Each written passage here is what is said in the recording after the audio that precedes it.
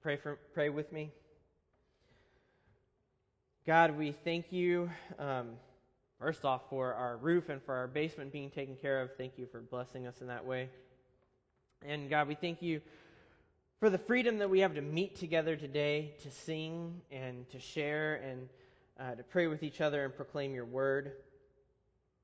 It's a blessing that we often take for granted. Right now, we come to you on behalf of our brothers and sisters around the world that do not have that same freedom, and we ask that you would strengthen them and give them the courage to meet in spite of whatever dangers that they might face in doing so. Protect them and enable them to gather together to worship. Please encourage your church around the world today, especially those who are taking the gospel to people who have not yet heard it.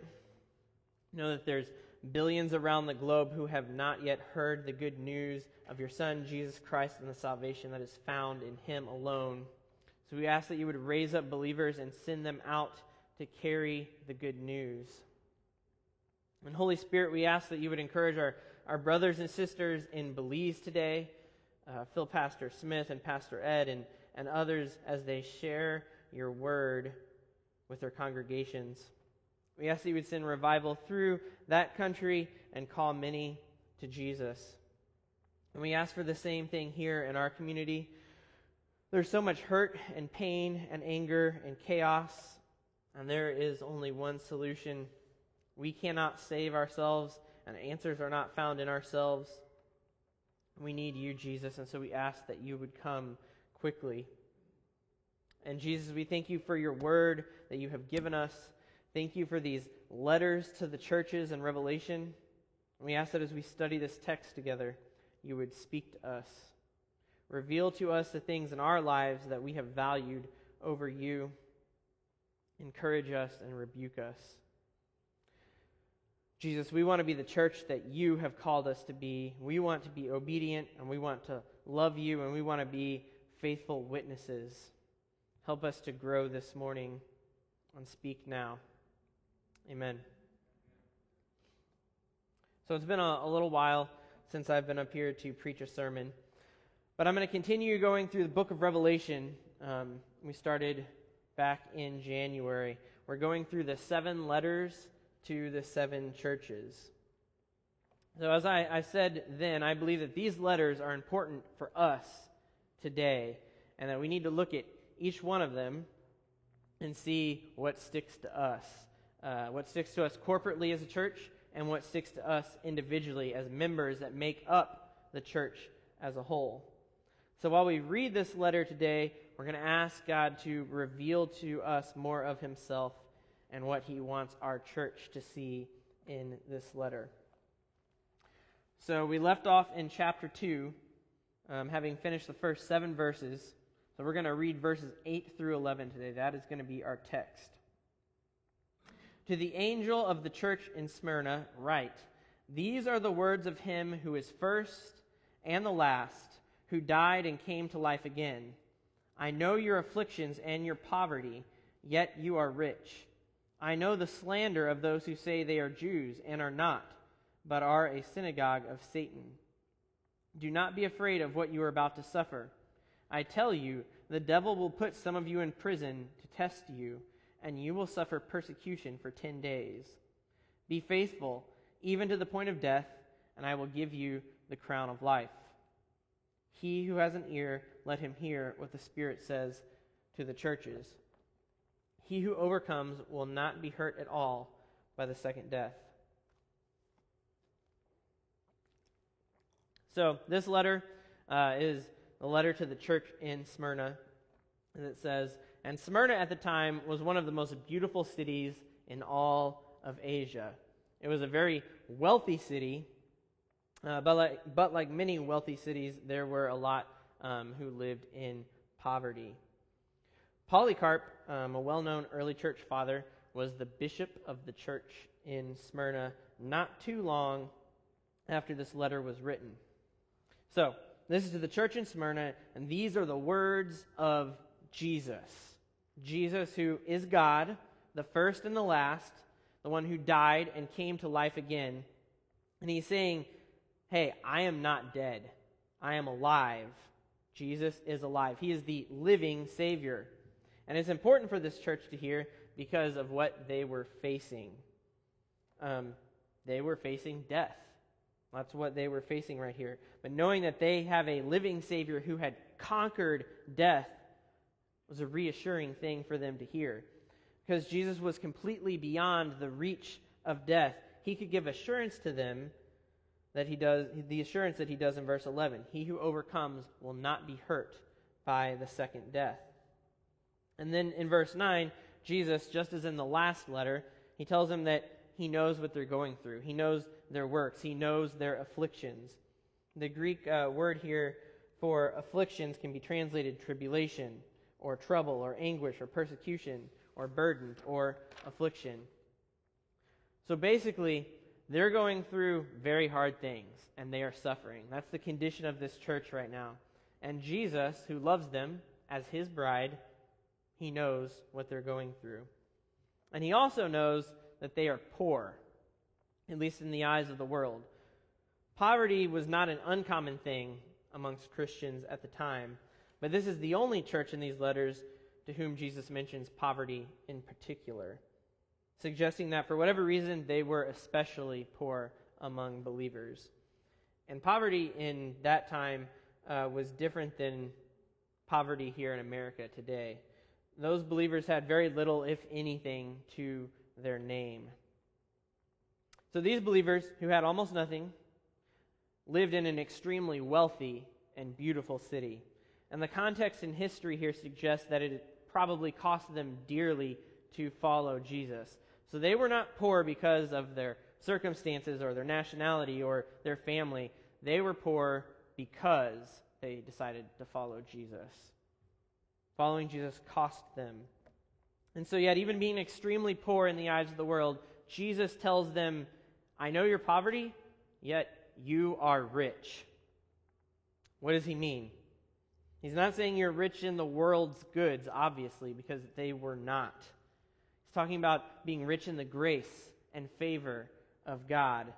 Being poor may often be a hindrance to receiving the blessings of man, but it is not the same with God. It is not so with God. So whatever sorrow or sadness that existed with them being in poverty, hearing their Savior and their King, Jesus, say, I know you're poor, but actually you're rich, takes the edge off of that. It reorients them where they need to be. It reminds them that they are rich in what really matters, rich in love from God. So, as an encouragement for us, church, financial prosperity does not equal love or blessings from God. It does not. Though he may choose to prosper us financially at times for his good purposes, being poor is not a sign that we are not loved or that we are not blessed. And continuing in verse 9 here, one of the things that contributed to them being poor was fierce opposition from the Jewish people in the city. It says, the slander of those who say they are Jews but are not. What does that mean? If you look at Romans chapter 2, in verse 28, it says, a man is not a Jew if he is only one outwardly, nor is circumcision merely outward and physical. No, a man is a Jew if he is one inwardly, and circumcision is circumcision of the heart by the Spirit, not by written code. So a man is not a Jew because he is one outwardly, it's because he's one inwardly. So Jesus is saying those Jews here, they are not followers of God. They were actually followers of Satan. Jesus says they're from the synagogue of Satan. So they claimed to be true followers of God while persecuting and maligning those who really followed him. So Jesus is saying they're not even worthy of being called Jews. They're not even worthy of being called Jews. Jesus calls it slander that they call themselves that. So we don't know why the Jews in Smyrna were more hostile than normal to Christians. That's not clear in the text, but it does seem that they were.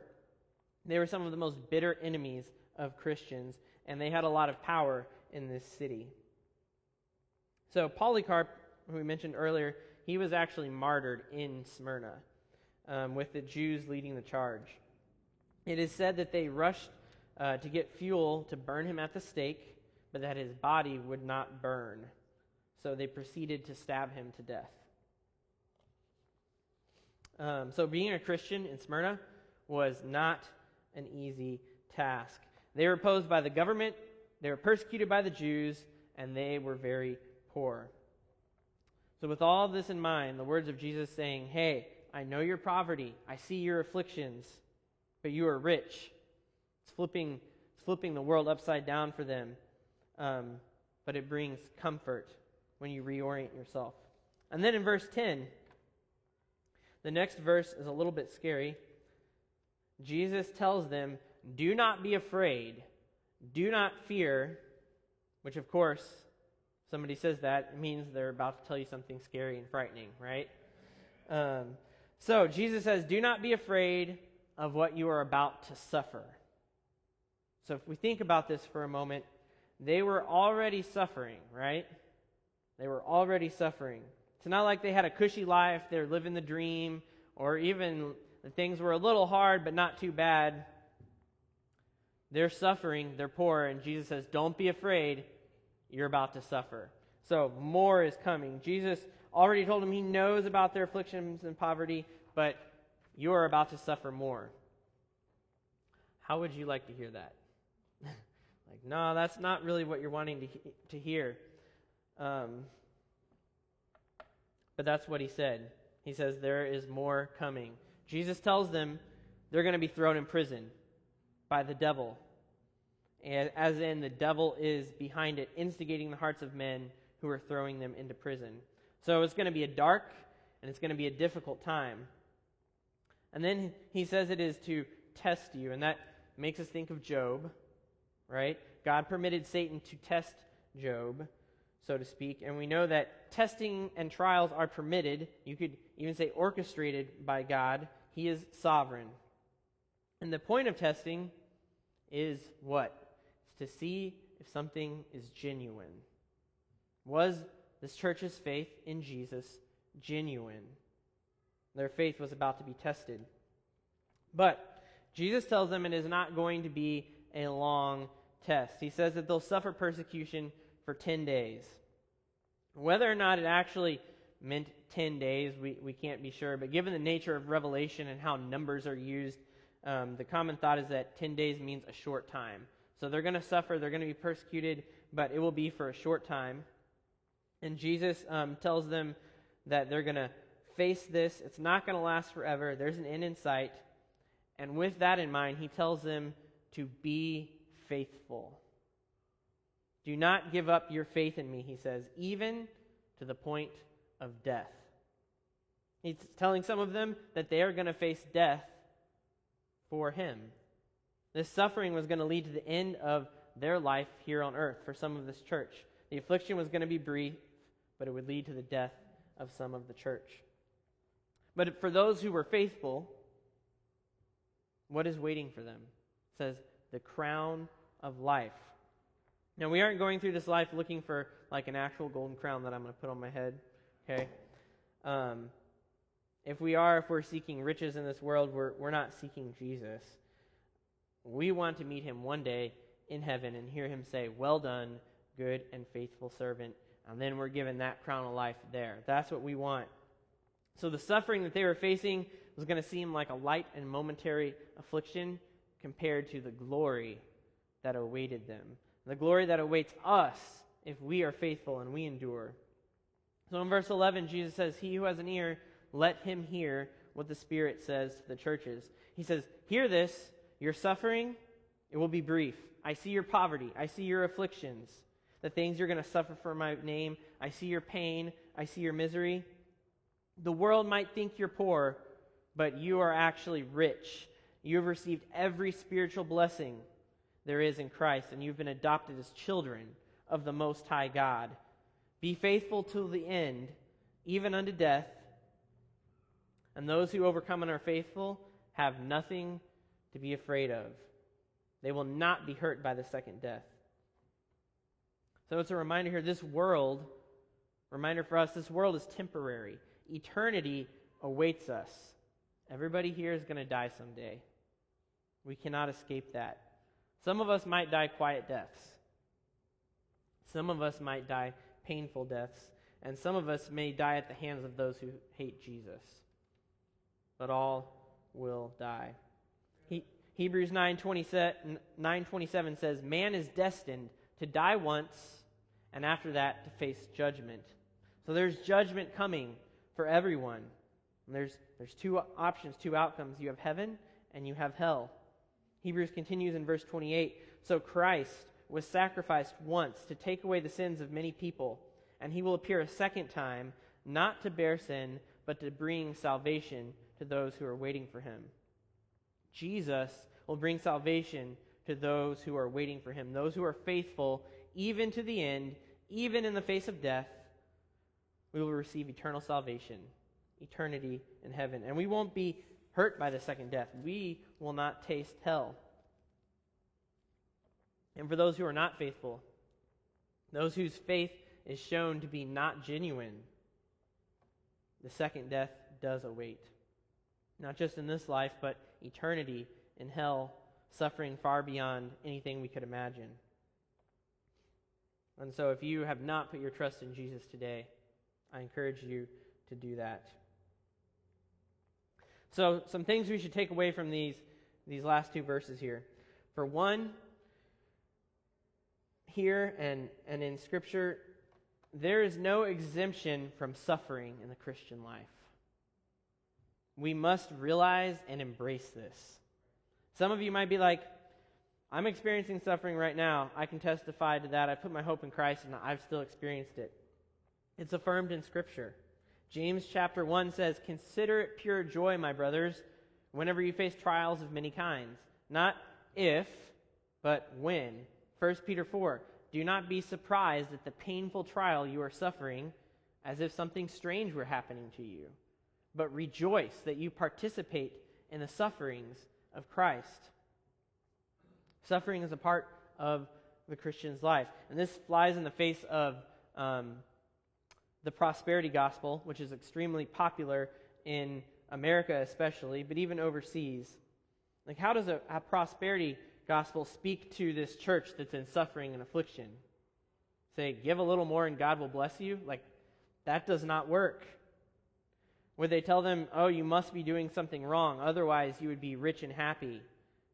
You can't do that. That's not here. Jesus does not tell them that. Jesus tells them they will suffer. That's what Jesus says. Not because they aren't giving enough, not because they're thinking negative thoughts, not because they're not sowing the right seeds. They're going to suffer for his name. They're suffering because of him. They're suffering because people hate Jesus. Suffering is a part of the Christian life. Some of you in here may be suffering. Jesus suffered. Paul suffered. The disciples suffered. And the church in Smyrna here suffered many afflictions, poverty, and persecution. And many of them were martyred, including one of their leaders. So my friends, suffering is a part of the life of a follower of Jesus. So to wrap up these three verses here this morning, at this moment, it may be difficult to fully identify with the church in Smyrna. Even those of us who are struggling financially are not in the same place that most of these believers were that we read about. But many of us have had to suffer and may be suffering in various ways, and there probably will be suffering ahead for you in your life. But let us remember what Jesus says when we struggle financially, when we suffer things for his name. He says, one, here, you are actually rich. Okay, we should not be concerned about our wealth in the eyes of the world. Jesus has given us a wealth of spiritual blessings, and his love for us is vast and is more important than anything that this world has to offer. Two, the Bible says it a lot, do not be afraid. In Hebrews chapter 13, it addresses money and fear in these two verses. Keep your lives free from the love of money and be content with what you have, because God has said, "Never will I leave you, never will I forsake you."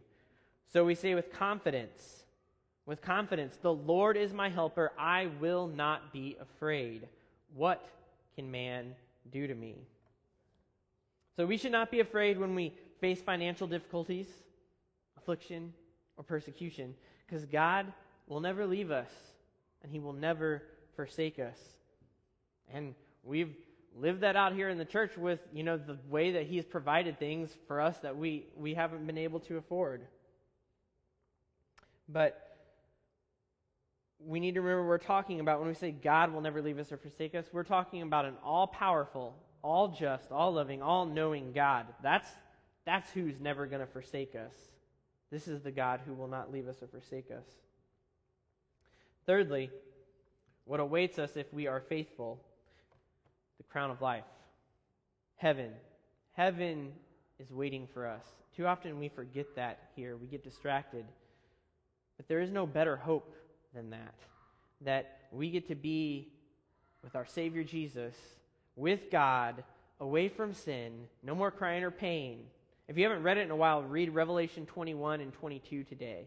Beautiful things await for us. Someone recently told me that as things in our world and here in America have gotten crazy and worse recently, they've started to see how much trust they had put in the world to be comforted without even realizing it. They didn't realize it until the past few months. And now that they're seeing it, they see it does not stand up. And as hard as it may be, they're thankful for the realization that they can't put their trust in the things that they're putting them in. And that is so true. As we're wrapping up with some final things here, I'm going to have the worship team come back up. I don't know what the future holds for America. And while it has had plenty of dark periods and plenty of things that mar its past and present, America has been one of the greatest and freest countries that has ever existed in many ways.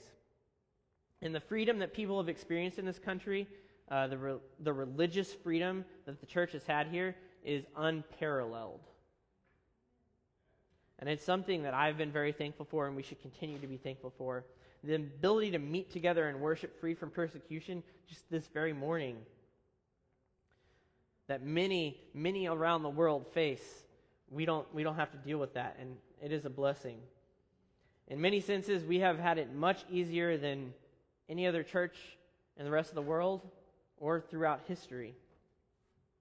But this might tempt us to put our hope in some other place. Our hope is not in America, church. Our hope is not in America. It is not in this country. It is not in our government. It is in Jesus Christ, our Savior. He is where the hope of Christians belong. In Jesus we find comfort. In Jesus we find peace. In Jesus we find life. And there is no other name by which we can be saved.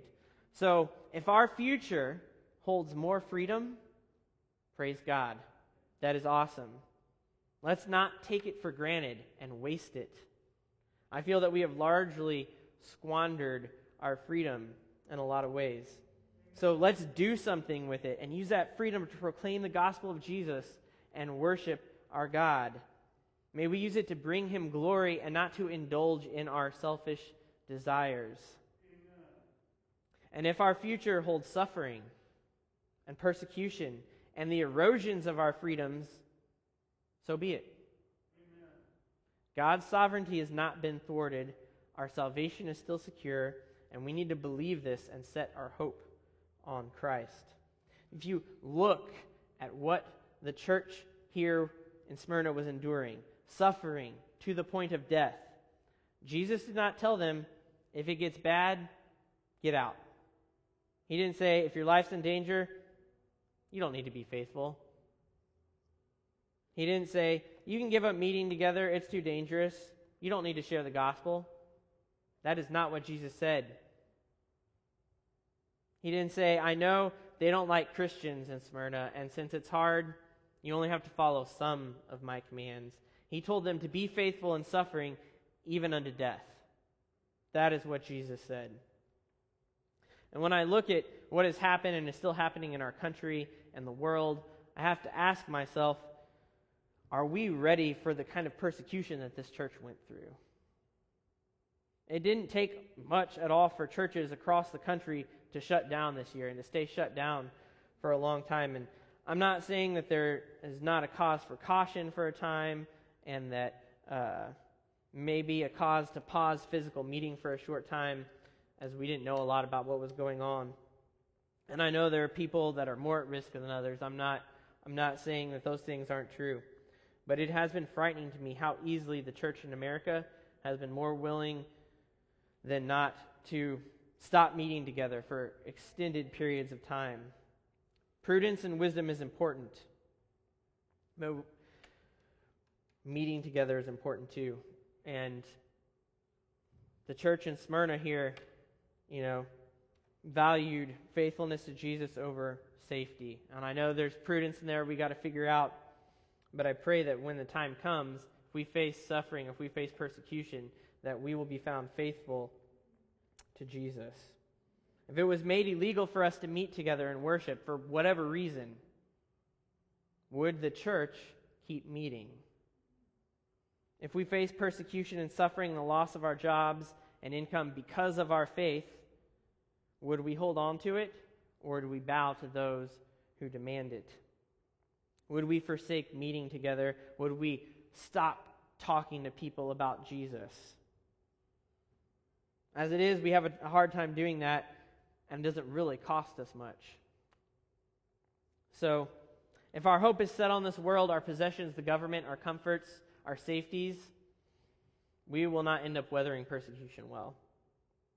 If our hope is set on Jesus, then they can take our stuff, they can take our jobs, they can take our money, they can put us in danger, cause suffering, threaten our lives, and we will endure. So my prayer is that we would be found faithful, church. And in this moment, when we may feel like there's a whole lot upon us, I was reading Jeremiah the other day, and chapter 12, it says, "If you have run with the footmen, and they have tired you out, then how can you compete with the horses? If you fall down in the land of peace, how will you do in the thicket of Jordan?" It's basically saying harder things are coming. And if you're worn out from what you're facing now, how are you going to be able to handle what is to come? So my encouragement is we better start training ourselves and setting our hope on Jesus now. We have to put our hope in Him now. Be ready for whatever does come. So as we get ready to wrap up, my encouragements this morning are actually pretty simple. 1, think and pray and ask the Lord to reveal to you where you have set your hope. And if it's anywhere but on Him, repent. And 2, if we're going to be strong in our faith, we need to know God. We need to know His Word. I don't know if anyone here has read Psalm 119 lately, but if you read it, you know what you see? You see from the psalmist a longing, a love for, a strong desire to know God and His Word. He wants so badly to know God and His Word and to be faithful. And so that's why this week I encourage the church and our online devotional and IGY, our youth group, on Wednesday night. Encourage them to join me for the next 3 weeks or so in praying 1 8-verse section of Psalm 119 every day as a prayer for you. And if you do that, I believe that God is going to give you a hunger for His Word and a hunger to know Him. So I encourage you to do that. So church, let us heed this word here to the church in Smyrna from Jesus. If suffering or persecution or anything else comes in our future, may we be found faithful. Let us not walk in fear, but in faith. Truly, the worst that can come just shortens our journey and hastens us home. So don't be afraid of whatever it is that lies ahead. And may this time we are living in reveal to us where we put our hope. And if we find we're putting it anywhere else besides Jesus, church, may we repent and cry out to Him and ask Him to open the eyes of our hearts that we may see that He really is better than anything else. So to close, I'm going to invite everyone to sing a song that we learned last week called Jesus is Better, just to set our hearts in the right spot. Jesus, we ask that you would reveal to us this morning where we have put our hope.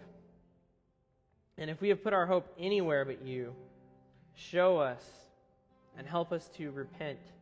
You are the Lord of all, above our government and above everything else in the world. We have no other king. Help us to remember this, Jesus. You are better. You are better than anything in this world, better than riches, better than the approval of others, better than the biggest homes and the best jobs. Help our hearts to believe this. And whatever comes, Jesus, whatever our future holds, help us hold on to you. In the midst of freedom or in the midst of suffering and sorrow and persecution, help us to be faithful even to the point of death. So we ask you to speak to our hearts now as we sing and help us believe, Jesus. Amen.